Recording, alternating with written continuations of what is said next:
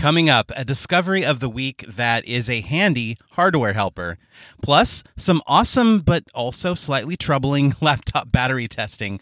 Plus, a conversation with Avri Roth, a PowerShell for Linux enthusiast. Plus, a bit of an apology from me.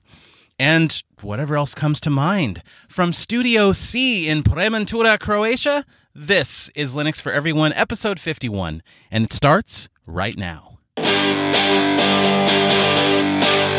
G'day folks, this is John from regional Victoria in Australia, and you're listening to Linux for Everyone. Welcome home.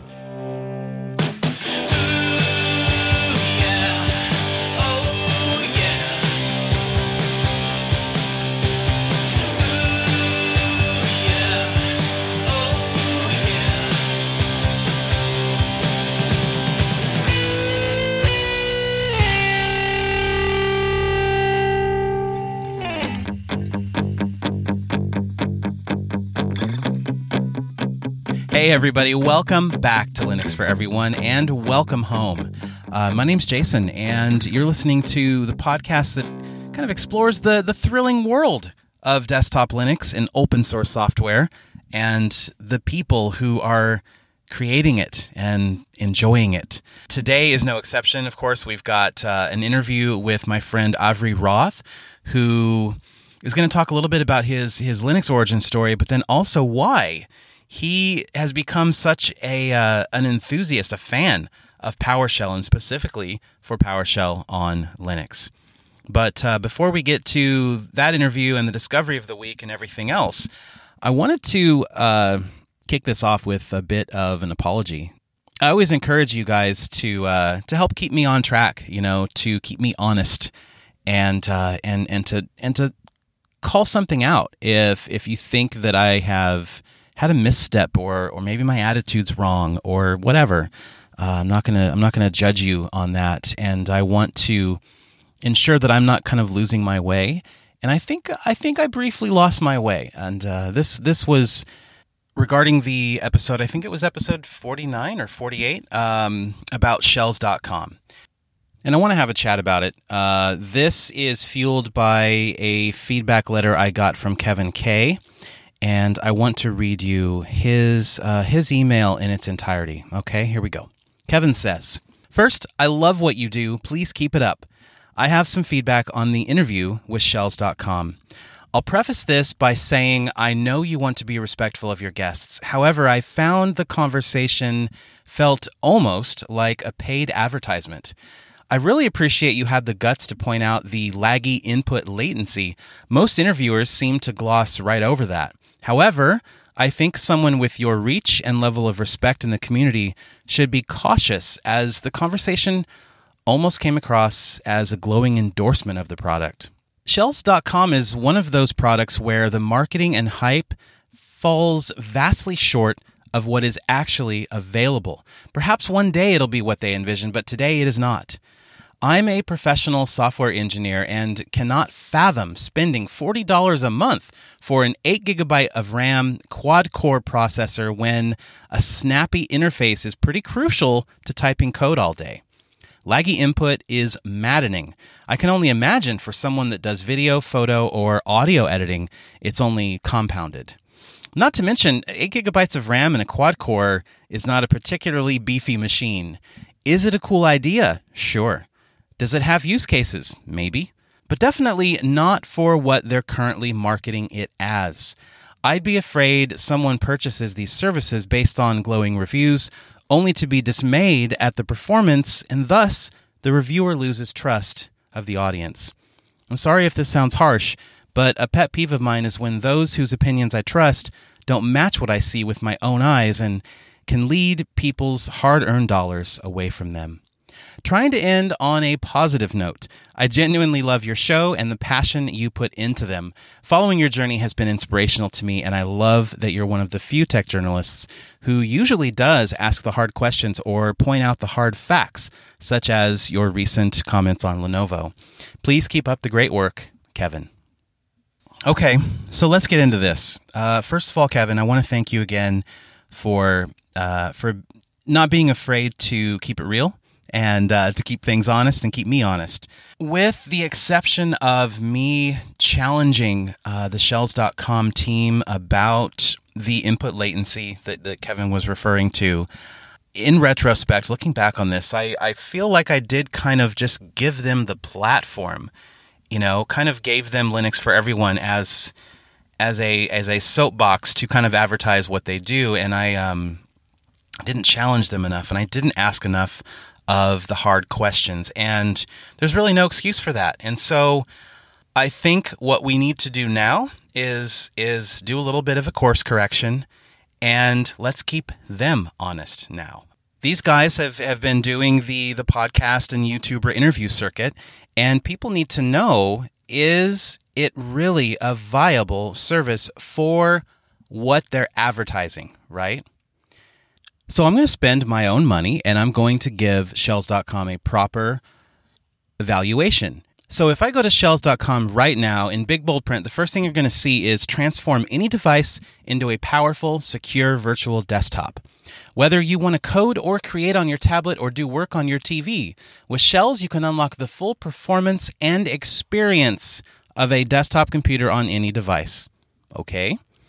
Can you, though? That's a question that needs to get answered. Can you unlock the experience of a desktop computer?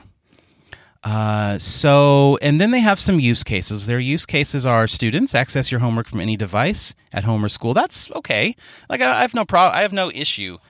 I have no doubt that you can do that with Shells.com.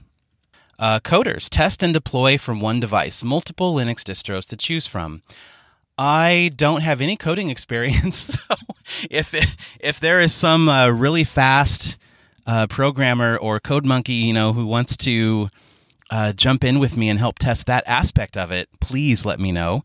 The email address is linuxforeveryone@pm.me. I will spin up the shell for you and let you go at it, and I'll ask you what your experience is. Another use case is workers. Consolidate devices and work from anywhere with any device. And then small businesses. So, okay, those all seem feasible, right? So let's go on the navigation bar. They have a section called Why Shells. So let's look into that. Okay, scrolling down. Work on any projects from any device.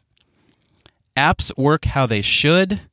Okay, access the desktop version of Microsoft Excel on your Apple iPad. Sure, okay. But when we go down to the bottom, there is a box out that says, for music producers, the full digital audio workstation in the cloud. Run professional-grade audio editing applications like FL Studio, Mix, and Audacity to produce your opus.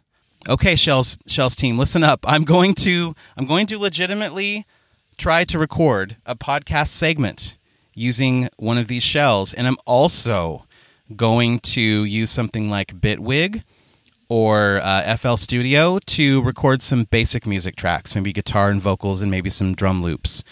And I'm going to document and capture on video that experience. And I'll probably have maybe in the next episode or two, I can't promise when, but I will share my experiences with you guys on the podcast, and I will also produce a video on the YouTube and Odyssey channels.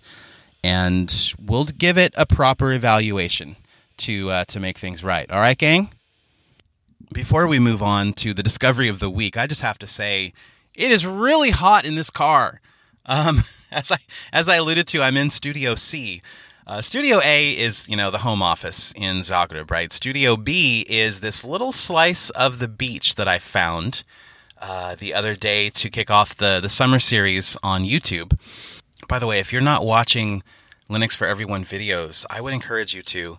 I'm doing my best over there, and there's some good content. And all summer, there's going to be tons of gorgeous scenery from Istria and the shorelines here, the beaches, the forest. A lot of Slayer also, if you like dogs. He's a chocolate lab, and he's hilarious. But I'm getting off track. I'm sitting in the forest, and it's like 32 degrees Celsius out there, and I think that's something like maybe 90 or 92 Fahrenheit. So it's hot.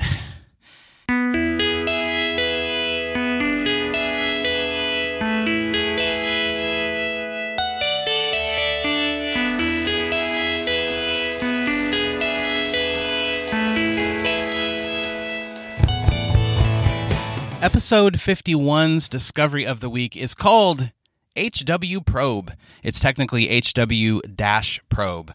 And I stumbled across this tool when I was doing some research for one of my Linux myth-busting videos. I'm doing a series where I try to take these very simple, very misunderstood things about Linux and prove them wrong, basically, to get people more interested in trying it. But I was looking for some kind of graphical equivalent to what Windows has, the Device Manager, right? If you right-click on your Start menu and scroll up to Device Manager, you get this visual representation of all of the various devices that make up your computer and driver information about them, and you'll see at a glance if one of them has not been detected or is not installed properly.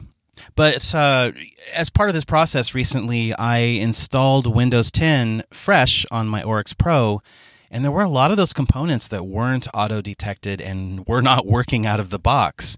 And what I wanted to do is I wanted to be able to prove that those components were working with a fresh Linux install. And so there, I came across Hardware Probe, HW-Probe, which is part of the Linux hardware project.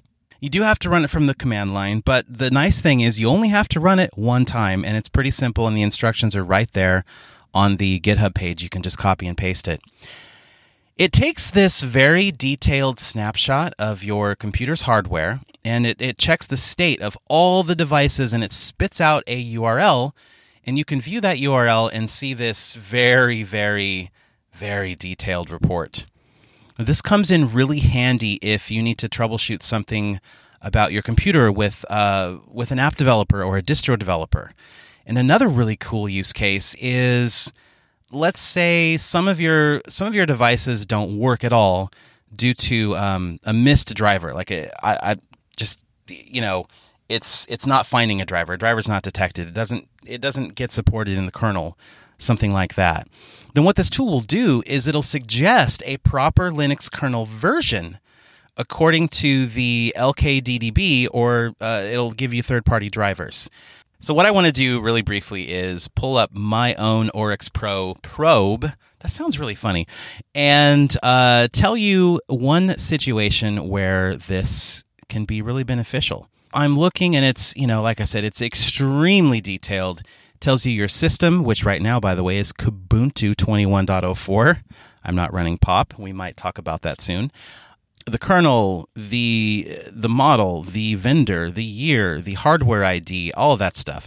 And then you get into every component in your system. So it'll show you the bus, so maybe that's the PCI bus or the USB bus. It'll show you the ID and class, the vendor, the device, the type, graphics card, sound, network, storage, the driver, and the status. Now, the status is the most important part and the coolest part for me, because you'll get a green box that says works, and then it just works. You don't have to worry about it. There will be maybe detected, but it's not active, and then detected with a note that says this device model is known to have problems. Okay, so let's click this. This is the i915 integrated graphics for Intel. It's talking about Coffee Lake H, UHD graphics 630. Detected, but known to have some problems. So if I look at this, it's really cool. I can see that this device is part of the following 26 different computers. And of course, these are just results from what people have submitted. It's probably part of hundreds of computers. But you can see that the P9XXEN_EF_ED notebook laptop is failed with Manjaro 20.0.3, but with the Intraware Athena laptop under Ubuntu 18.04, it works. So that's one example of how you can start to drill down and see what maybe your issues are and how to get to the bottom of things. Anyway, I could give you tons of examples, but what I'm going to do is I'm going to throw my sample probe up there for you guys to look at from my actual Oryx Pro. That'll be in the show notes for this episode at Linux4everyone.com. I'll also link you to the GitHub page, which has everything you need to know. Just download there's app images, there's all kinds of different file formats. So really, no matter what distro you have, no matter what file format you prefer, you're going to be able to install and run this pretty easily, which is nice. But yeah, give it a spin. Let's add to this hardware database and let's help people out, because what's neat is, like with graphics cards, if you're having issues, you can see, okay, maybe I need to upgrade my kernel. Maybe I need to try this alternate driver. I see that it works on Arch, but not on, X distro. So it just helps you get to the bottom of things. And, but yeah, let's all just run the probe. And so they have this data. It's anonymous data. I would imagine that it improves the hardware ecosystem, and on a bigger scale. So anyway, yeah, HW Probe, super, super handy. And I think it's going to be part of my my Linux toolkit from now on.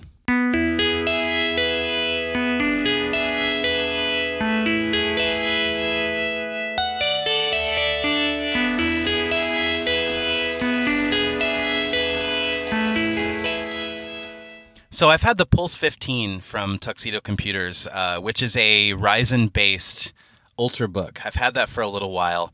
And you know what? I'm going to tell you something negative about it. Okay, I'm going to do it. I'm not going to be Mr. Positive all the time. You know what? Here's the negative part about the Tuxedo Pulse 15. It takes an entire day to run a single battery life test. It's very time consuming. Which is a subtle way of actually praising it. But yeah, I've run like 12 or 13 battery life tests, which equates to about 2 weeks worth of time. I want to talk about this a little bit because I found the results very illuminating. And there was one aspect of this that troubled me a little bit. So the Pulse 15 comes with Tuxedo OS, which at the time was basically just a slightly visually tweaked version of Ubuntu Budgie. It will, however, all of their systems will be upgrading to KDE. So now it's going to be basically Kubuntu. Tuxedo OS will be Kubuntu with some branding, visuals on top, and things like the really cool Tuxedo Control Center software. But I digress. I won't go too far into the weeds as far as sharing like every detail of every, all 13 tests that I ran. But I will tell you that the first test I did was pretty much out of the box, balanced power settings, completely default scenario with Firefox 88. And I took a specific playlist from the Linux for Everyone YouTube channel and just played all of that. It was probably like 30 hours, so there was no concern about it running out of content. I streamed that at 1080p, and I got a runtime of 10 hours and 53 minutes, which is, probably the most battery life I have ever experienced in any laptop. So a real testament to what Tuxedo is doing, and a real testament to the Ryzen hardware as well. Now, after that, I did a lot of little tweaks to try and just massage the settings and get a little bit more life away from the wall. I did stuff like limiting the CPU speed. So that's a cool thing you can do with Tuxedo Control Center. So I basically capped the CPU speed at 1.7 gigahertz. And I reduced the core count by 50%, so I pretty much disabled half of the cores. And I ended up getting 11 hours and 23 minutes. So not a huge uplift there. 25, 30 minutes of uplift. So then I went over to Pop! OS, clean install of Pop! OS 20.10. Same scenario, Wi-Fi on, Bluetooth on, brightness at 50%, balanced power setting. But this time I used the development branch of Microsoft's Edge browser, and I got a paltry 9 hours and 13 minutes. So, yeah, ouch. And then check this out, I ran the same exact test with Firefox 88, and I got 10 hours and 11 minutes. So, rest assured that Firefox is still better for your battery life than something like Edge. Maybe that will change someday, but as far as optimizations for Linux, Firefox still looks pretty good. So on average, I was getting between 10 and 11 and a half hours of battery life using Pop! OS and Tuxedo OS. So Ubuntu-based systems on the Ryzen laptop. And I couldn't get much more than that using what I would consider sane settings. You know, people are going to probably have their Wi-Fi and Bluetooth on. People are not going to let their laptop just sit idle and do nothing with it. So that's not a good way of measuring battery life. They're not going to turn the brightness all the way down because we don't want to go blind. You know, we want to actually be able to see the content. Then I did a fresh install of Windows 10 on the Pulse 15. All I did, same settings, 50% brightness, Wi-Fi on, Bluetooth on, Firefox 88, streamed the same YouTube playlist, so same exact testing environment, but with Windows 10. And I slid the slider, the battery slider, all the way down to better battery. That's all I did.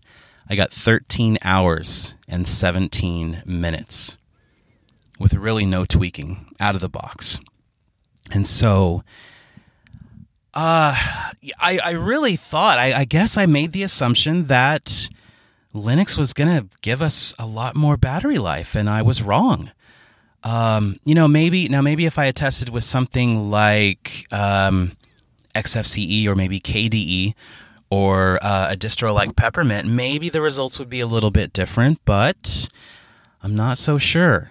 Maybe I'll still test that and find out. But my question for you guys here is, what do you do to optimize your battery life without sacrificing the experience? I know there's stuff like Auto CPU Freak, and that is a fantastic tool that just kind of runs in the background and does a great job, to the point that some distros are starting to bundle it in by default, so it's just packaged in with the distro. I used it to basically accomplish the same thing that I was doing with Tuxedo Control Center, throttling the CPU and stuff like that. But I think it needs to go beyond that. It needs to go beyond those simple tools. So what do you guys do? Let me know. You know how to find me: Telegram, Discord, email, linuxforeveryone@pm.me, or Twitter, Linux, 4, everyone. Let me know. I would love to gather some of your tips and present them to the entire audience on the next episode. So definitely let me know. Appreciate you guys sharing those with me. The takeaway here, obviously, is phenomenal battery life no matter what operating system you're using on the Pulse 15, but I want to do better. Well, it looks like we're almost about a half hour into the episode, so let's switch over to my conversation with Avri Roth, who is a PowerShell enthusiast and a Linux enthusiast, and he's combining both of those worlds, and he's going to tell us why.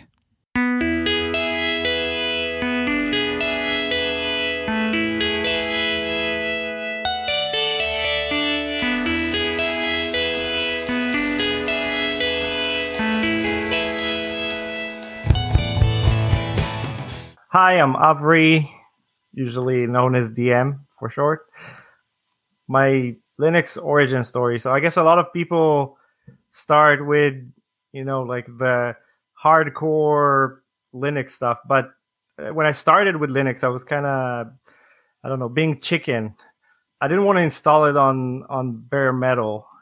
And somewhere in the early 2000s, there was this little company that started this little application called, back then it was called VMware Player. And I remember VMware Player. I didn't use it, but I'd heard about it. Sure. Yeah. So that was kind of very early on. I found virtualization very, very interesting because it allowed. I was a tinkerer. Because Windows XP and I used to run like the server versions of Windows, and I used to tweak them to have a desktop experience because it was so unstable. Yeah. So I was looking for an alternative, and I don't even remember where I found or what distro it was. But I started playing with all kinds of versions of Linux in VMware Player.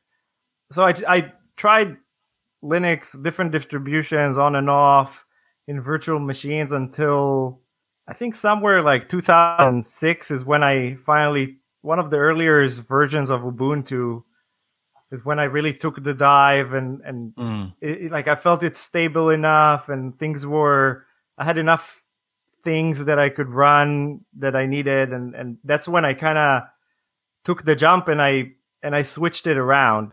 So instead of running Windows with a Linux VM, I used to run Linux with a Windows VM. I still used to dual boot for games. But yeah, that's kind of where I started. I really liked the openness and like the open source things, but I was very much at the time I was very much like a GUI user. Okay, so what changed? I tried to get into Bash and writing like Bash scripts and stuff like that, but I could do it, but it a lot of it required I felt a lot of effort because the commands are not very how would I say, like user friendly. Like if you look, you take a command like ls and then there's all kinds of switches, and those switches, unless you know what they are, they don't make much sense. Like, -L shows you like yeah, and you need to, and the more you use it, you get used to it. But I didn't like the fact that I had to memorize all these commands and then like read man pages to kind of get going and and somewhere I completely sympathize. Yeah, I mean I think that's why I never really got into is it Pac-Man? That stuff didn't like -SUY and and what any of those update makes sense. Sudo apt upgrade makes sense. So it makes apt remove, apt install. Yeah, so I slowly learned to use the command line for, as you said, like installing packages and stuff like that. But I can't say I was thrilled about it. Like it was fun, but I mean, it did the job, but I used to keep notes, what everything does and stuff like that. And then I used to also run Windows servers. Windows command line was even worse. A lot of stuff like you couldn't do in command line at all. And it was very limited. So in that aspect, like Linux was much better because you could modify config files to do all kinds of stuff and write automations to do it. But at least for me, none of those things were ideal. I think the first version of PowerShell was released, I would like to say 2008, somewhere around there. And I used to work for a big insurance company in the US. So I used to be a sysadmin, but part of my job duties were to create user accounts for new sales agents. And the company used to hire like 40 of them, and then they had to pass like their tests to sell insurance in different states. And I would create like 40 accounts, and every account used to take like 45 minutes. And then I would spend hours creating these accounts, and then they wouldn't pass the bar, and they would get let go. And then I would have to like take all this job that I did and throw it in the garbage. There's a saying that I really like that goes, "Those who don't automate are doomed to repeat themselves." And that's so brilliant. Yeah, I don't remember where I picked it up, but that's how it felt like. I was doing the same things over and over again. It wasn't exciting. It wasn't interesting. It was just getting the job done. Like instead of focusing on stuff that's fun and interesting and exploring new technologies and how I can improve things, like I was buried in all that user account creation work. That's how I discovered PowerShell, really. Like so for those who don't know, PowerShell is a scripting language and also an interactive shell similar to Bash, ZSH, Fish. PowerShell really changed my career as far as what I do. So as I said, I started as help desk, and then I was a sysadmin, and now I'm a DevOps engineer, and all I do is like deal with automations. And a lot of people that tried the Linux terminal and find it difficult to understand and remember all these commands. One of the nice things about PowerShell is that it was designed in a different era. and it was designed from the ground up to be to have like a unified and cohesive experience. So, for example, when you use Bash or use native, I would say native Unix/Linux commands like ls or mk or cd, a lot of these, they weren't created together. They weren't created by the same team, and there's no unification, so to speak. So just because in one command -ls means one thing and another command it could mean something completely different, and unless you're experienced with it, you have no idea. The good thing about PowerShell is that every command is built from a verb and a noun. Based on the verb, and the verbs are something like get, set, invoke, remove, stuff like that. So if you have a command that starts with get, it's going to get some information and present it to you or do something with it. And if you have remove, then it starts with remove. You know that it's obviously dangerous, so to speak, like air quotes, because it's going to remove something. And all the commands are following these verb noun concept. So once you figure out these concepts, it's easier to understand what everything does. One of the things that people that are veterans to the command line, the Linux command line, don't like about PowerShell is that everything is kind of spelled out for you. So like if you have if you have like something like get child item, which is similar to ls, like it gets you the items under something, and so you're not going to have like -l -h and you don't know what they mean. Like all the parameters are very spelled out, so if you read a command, it's easier to understand what it does.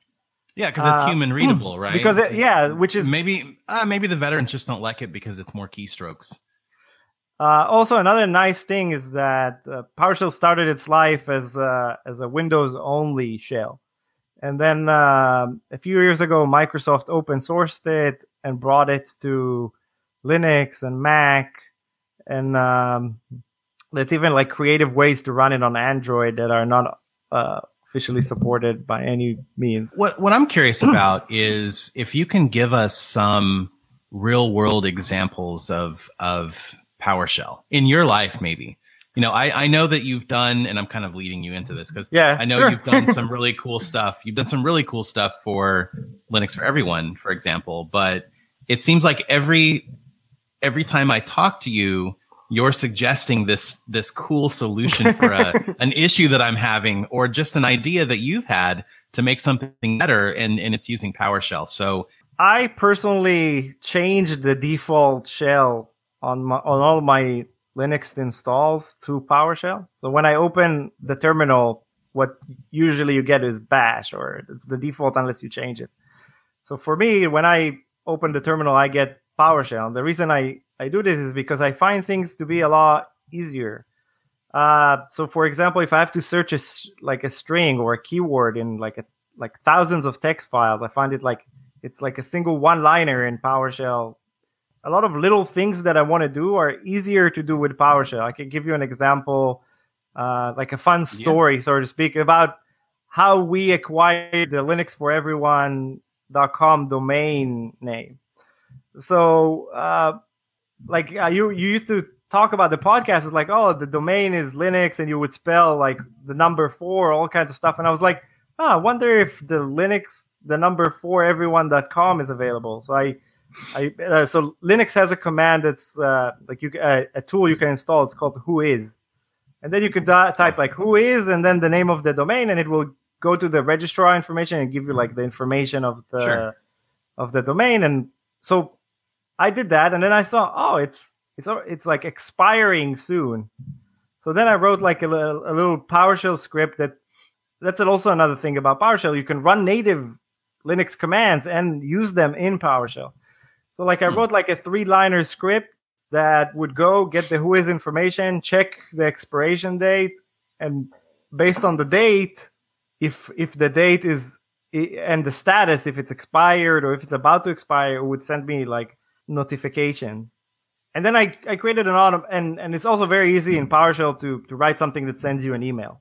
So that's what I did. Like, I did it. So okay. One night, like, I don't know, like I get a message like, oh, the domain is expired and nobody renewed it. I put a few informations like, oh, if it's expired or if it's expired and you can buy it, send me an email. So then I did that. And then I ran to my computer and I was like, oh, like, GoDaddy or whatever registrar and like I used. And then I saw, oh, it's available for buy. So I just bought it right away. And then that's when I reached out to you and I was like, oh, look, I have this domain and we can use it and blah, blah. And it took us 2 years to transfer it to you, but that's a different story. But like, it wasn't difficult. It wasn't like some long script or like, I didn't have to use all kinds of like awk and sed and grep and all kinds of difficult things because that's another cool thing about PowerShell is that PowerShell is an object-based language. Because of that, it's easier to work with certain things. Like if you have a date, it's easier to increment the date because it's a date object. So you can do cool things like add days or remove days or months or whatever. It's easier to convert things. Like one time I built for one of the podcasts, I built a tool that converts the on-air release day, like on-air dates and convert to my time zone. Like also like one liner, convert the time zone and send me like a message or something like that. So like for a lot of things, I find that once you learn the basics, it's really powerful and you can do a lot with it. And the nice thing also is now that it's cross-platform, I can use the same commands or the same things that I write to work on Windows, to work on Linux, to work on Mac.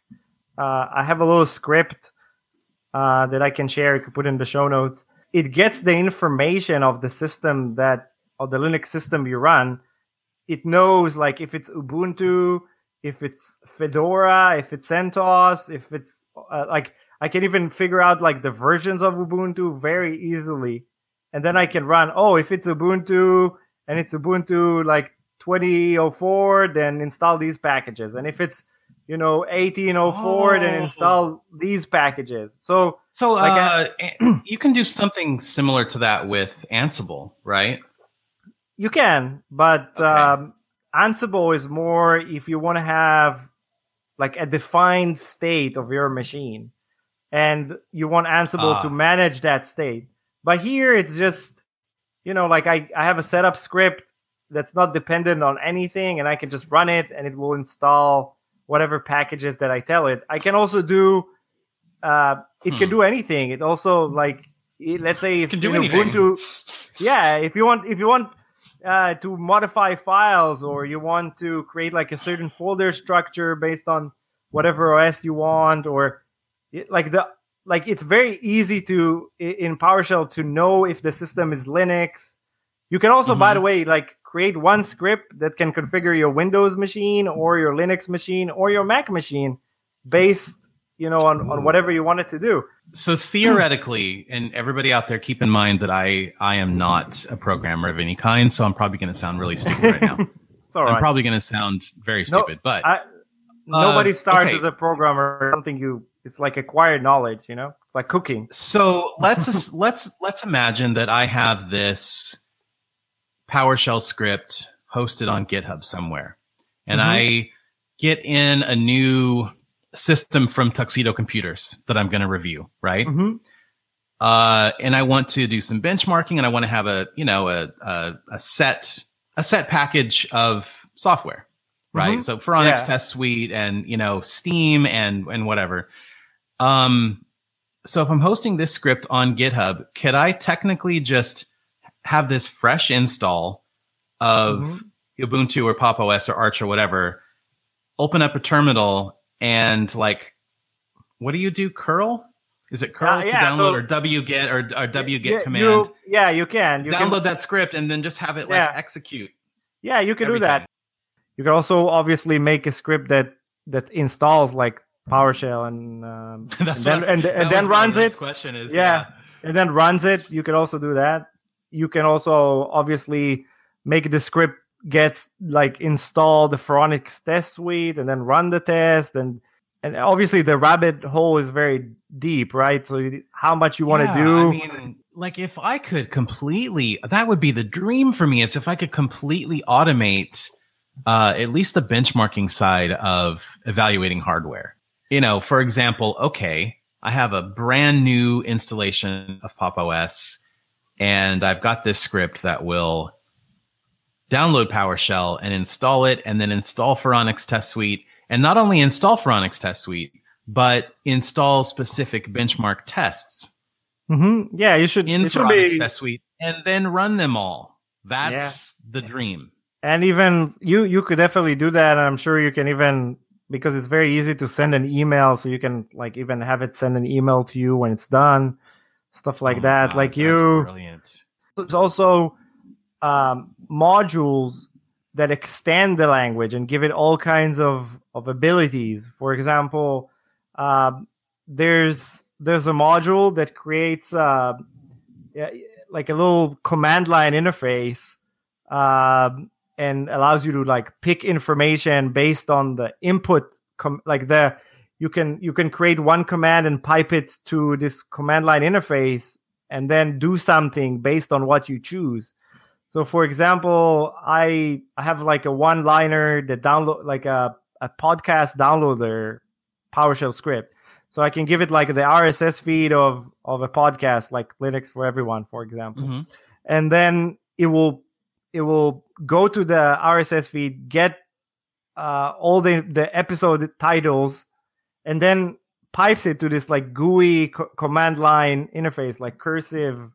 And then I can pick whatever episodes I want, and then I press enter, and then it pipes it to YouTube DL, and it just downloads like all the episodes. No, I was just gonna say, like, can't you do that with a podcast app?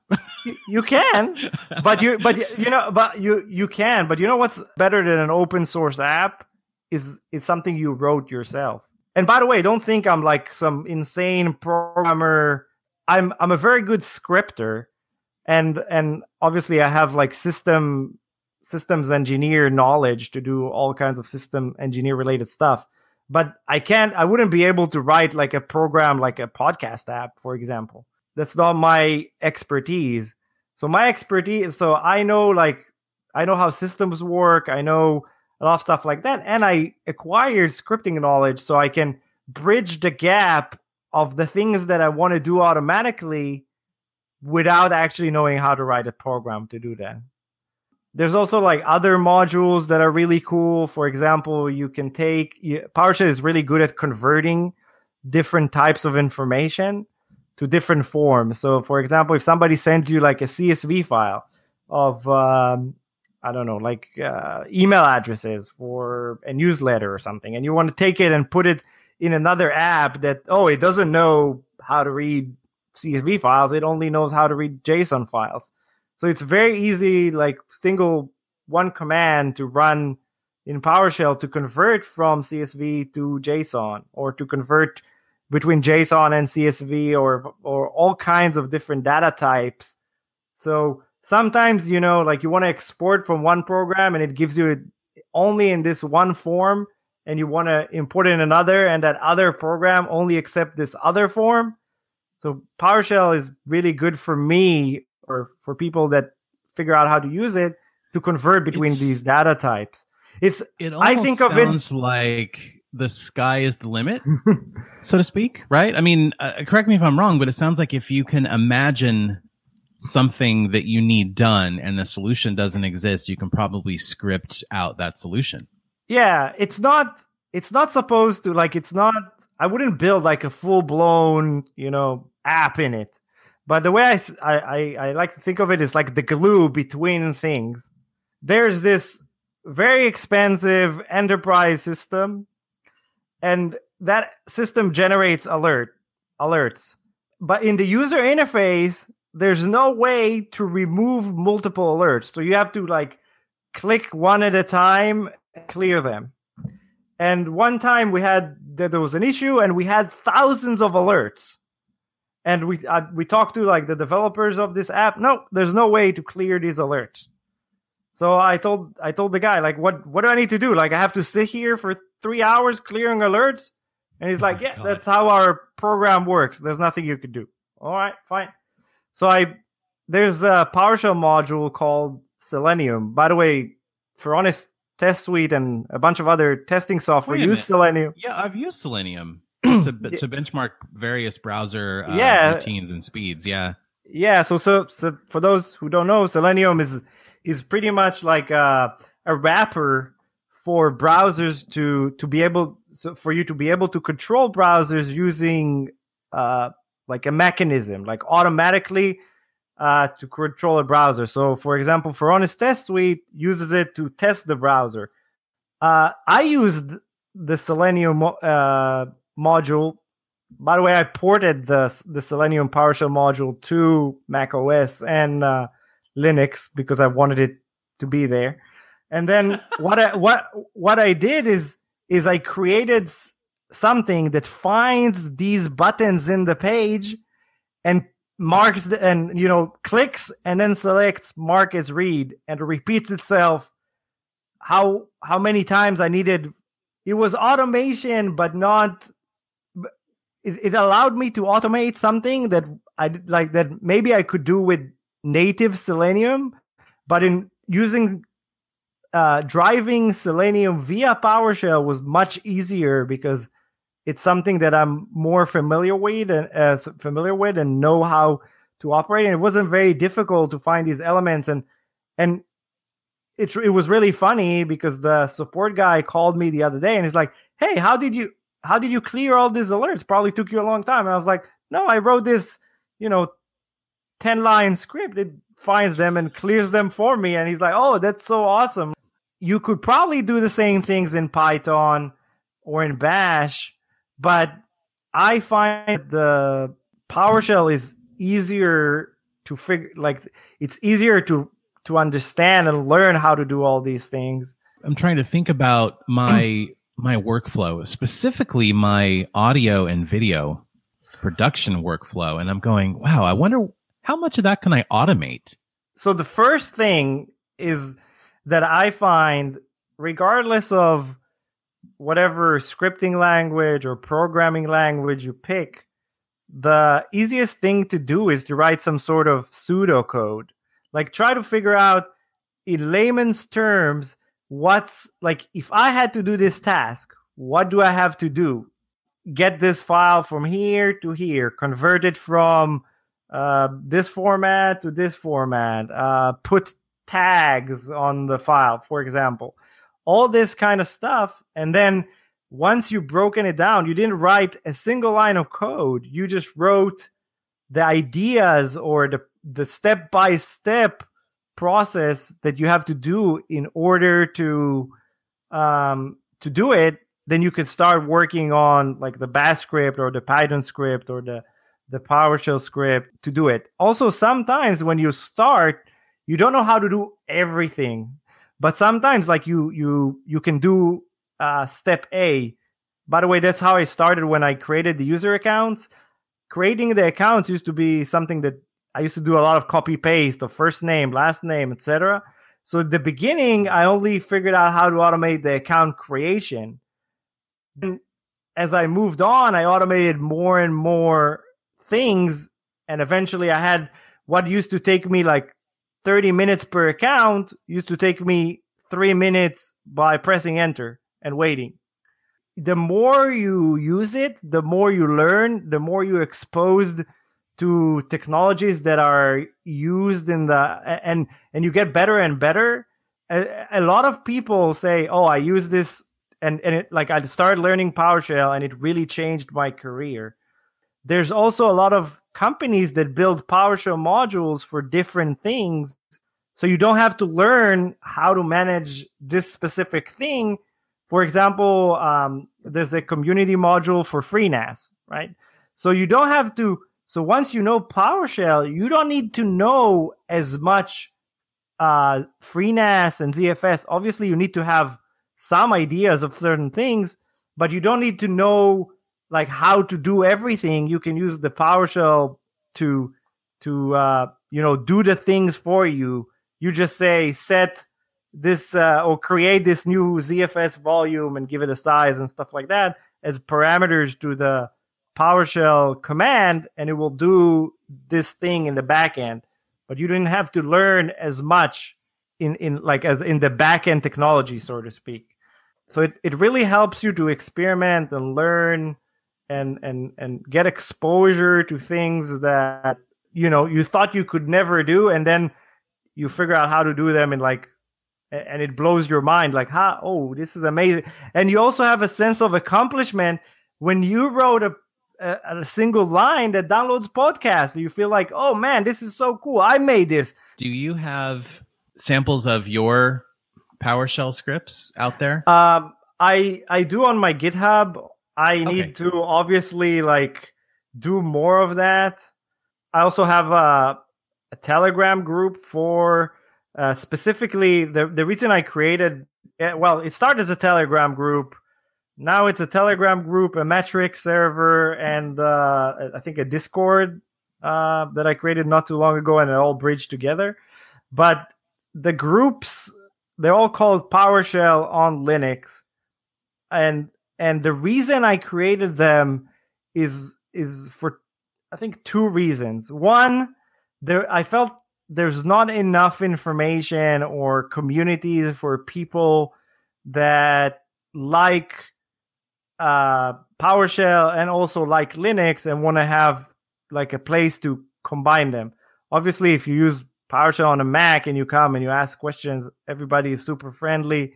They'll help you out. We had people come in and try to convert Bash scripts. They don't understand what they do to PowerShell or vice versa.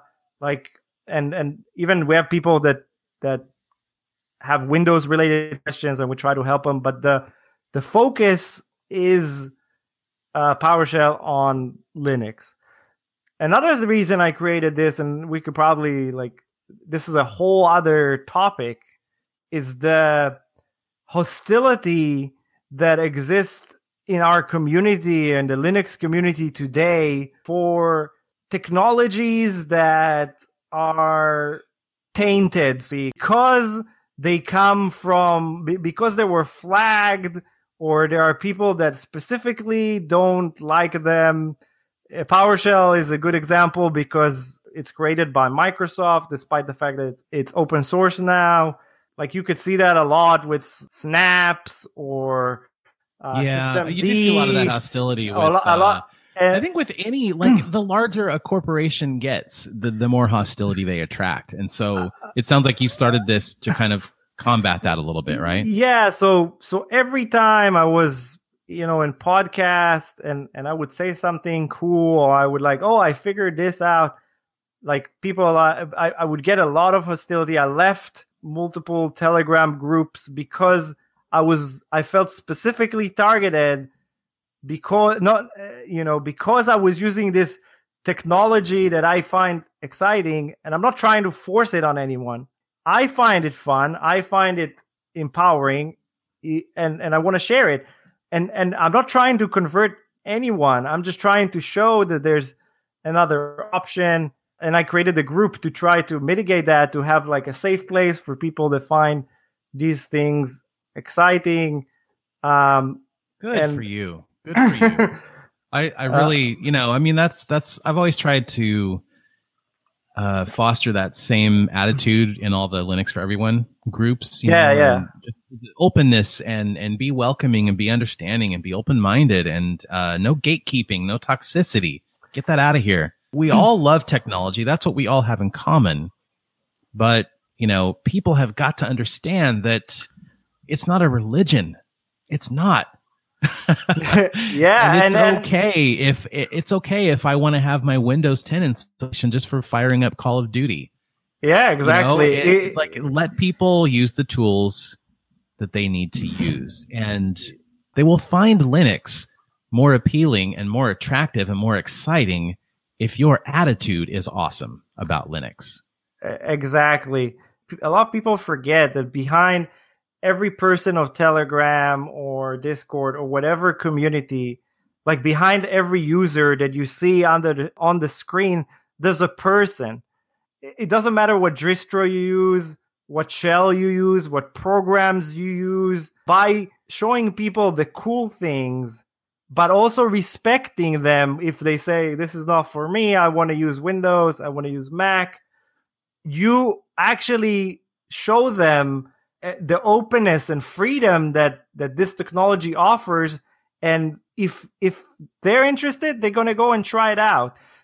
Like, you come and you ask, hey, I want to try this Linux thing. Which distro should I use? And everybody's like shaming you for picking one or the other. Or, if you install Discord in a Snap or a Flatpak or an app, what do you? It's somebody else's computer. You can offer them like, hey, I do this, like, or I find this fun. But shaming them for picking one or the other, that's just going to make them run away instead of experiencing this awesome thing that that we all share and love. And I want to share two things on that note.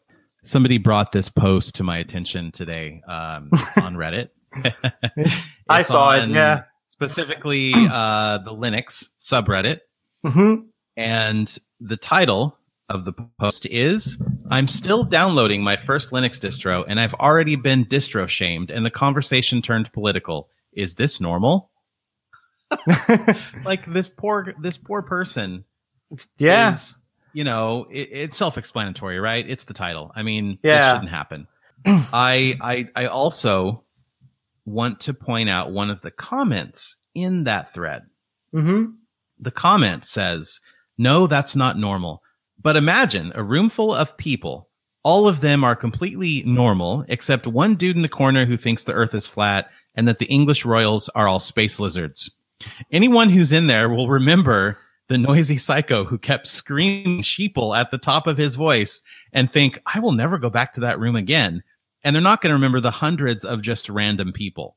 So ignore the dude in the corner who had, quote, opinions, and just do your thing. Also remember that the person probably will never have any good ideas anyway, so if they say something that sounds like a fact, chalk it up to absolutely garbage. Now, okay, that's still a kind of a hostile attitude, but the summary of that is 1% of the people make up 99% of the noise. Yeah. I'm not excusing it, and I'm not saying that makes it okay. And it's a real shame that somebody had that much hostility and toxicity as they're like literally still downloading their first Linux distro.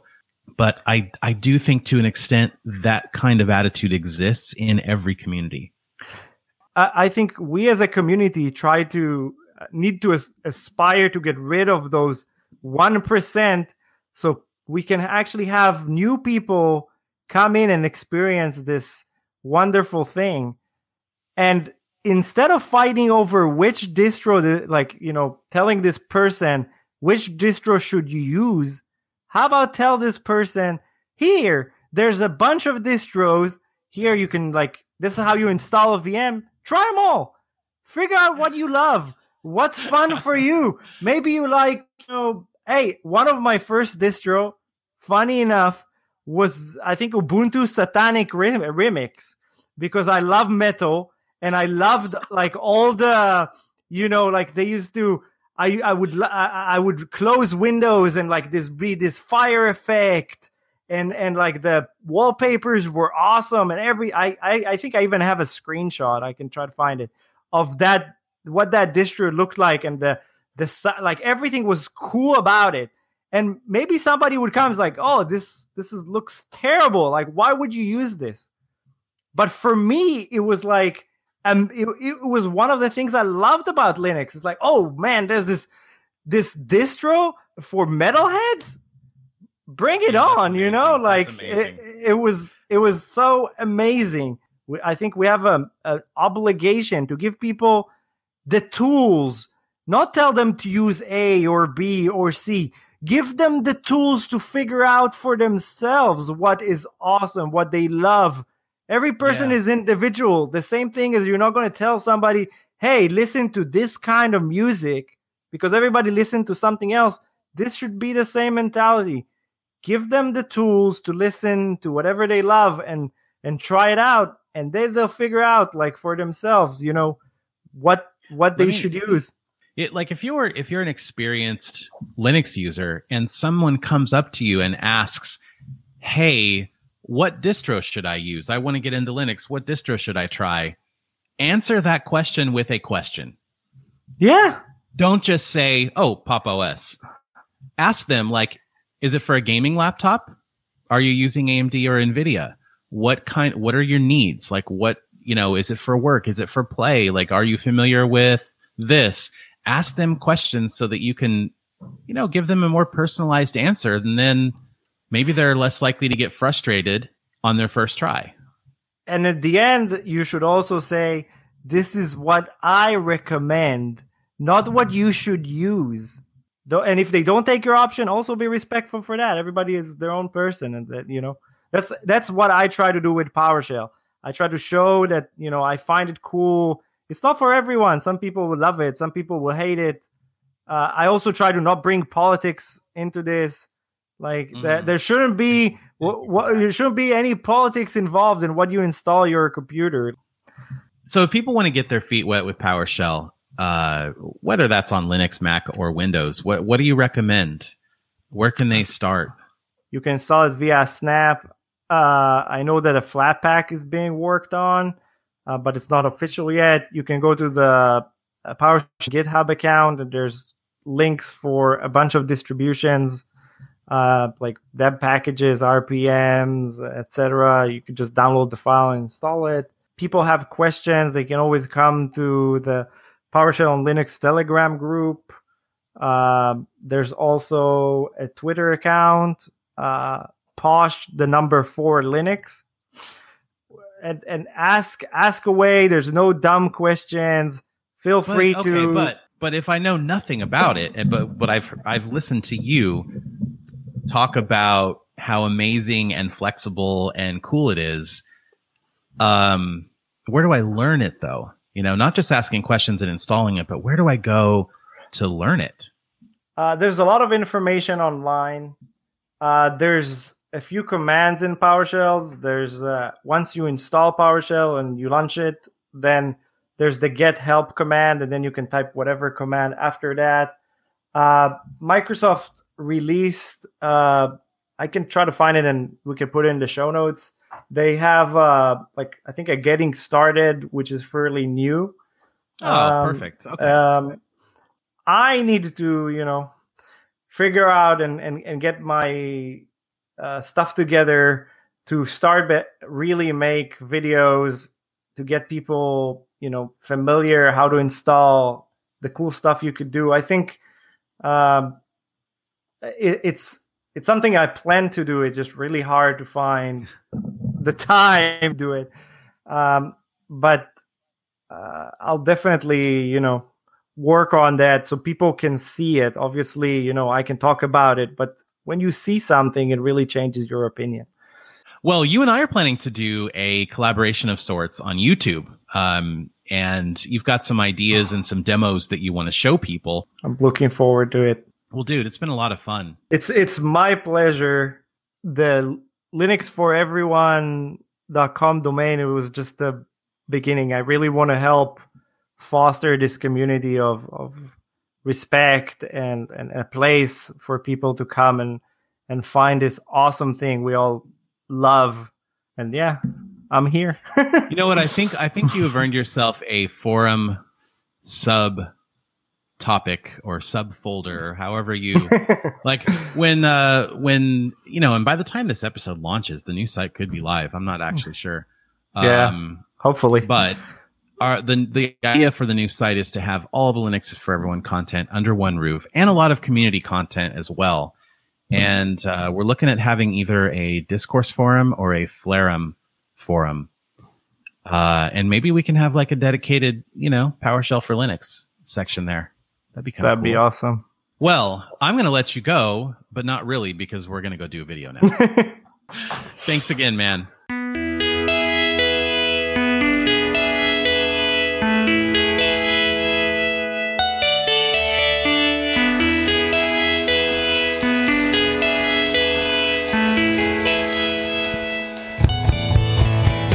All All right, my friends, that's going to do it for episode 51 of Linux for Everyone. Thank you so much for listening. And if you like this show, tell a friend. If everybody told one friend, we could basically double the audience. So that seems like an easy thing to do. So let's do it. Before I say goodbye, though, I want to do two things really quickly. Number one, a quick update on the brand new website.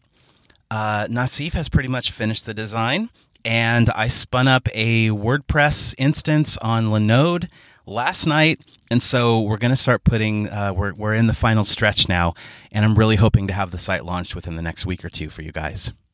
Number two, it is time to thank all of the Linux for Everyone superfans, past and present. I haven't done this in a little while. I do it on every video. There's kind of their own, they have their own in-credits sequence, which is really neat. But I want to thank all of the people who are supporting the show with their wallet or who have supported it at the $5 tier or more in the past. If you guys want to do the same, you will have my gratitude, of course, and you'll also get some goodies, some exclusives. For example, there is the CarCast, which is an exclusive kind of mini podcast where I just talk about some things that are happening in life and some behind-the-scenes Linux for Everyone stuff, and play you one of my favorite songs, hopefully a song that you've never heard before, so you can discover some new great, mostly rock-based bands and artists. I also occasionally release completely unedited interviews as well as early episodes of the podcast and videos before they hit the public. So let's do this. If you guys want to tune out now, that's fine. There's nothing after this, but these guys and girls deserve a big round of applause. James D, Casey K, Skeeter Murphy, George L, Tanhouse, The Linux Experiment, Bearded Giant Games, Alex S, Carlos C, David Thompson, Ricardo Mariel, Jeff M, Blue Jackson, Eric Nance, Nathan Heath, Chance, Mark LeBrock, Ricardo M, Joe Paris, Julian D, Cassidy, James Blade, Simon Butterworth, Musical Coder, Dark One LTG, Grayson Petty, Luke Jensen, Sarah, Kurt G, Hogosha, Restless Nomad, Sammy Manila, Chewy Dorman, Infy, Justin, Slimbook, Joe Hill, Sean Winham, Jackie Moore, Nitai, founder of Help Monk, Blake, Dave Lee, Wit, Pseudo-Wiz, Jay from Virginia, James Donaldson, CT Hood, Eric Paul, Tyler Brown, Electron Frost, Andreas Bender, Zebedee Boss, Sean Davis, Haplo, Linux Paul M,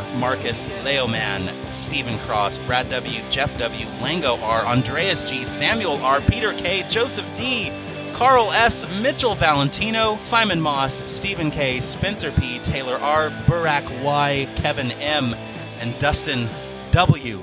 Woo! Wow.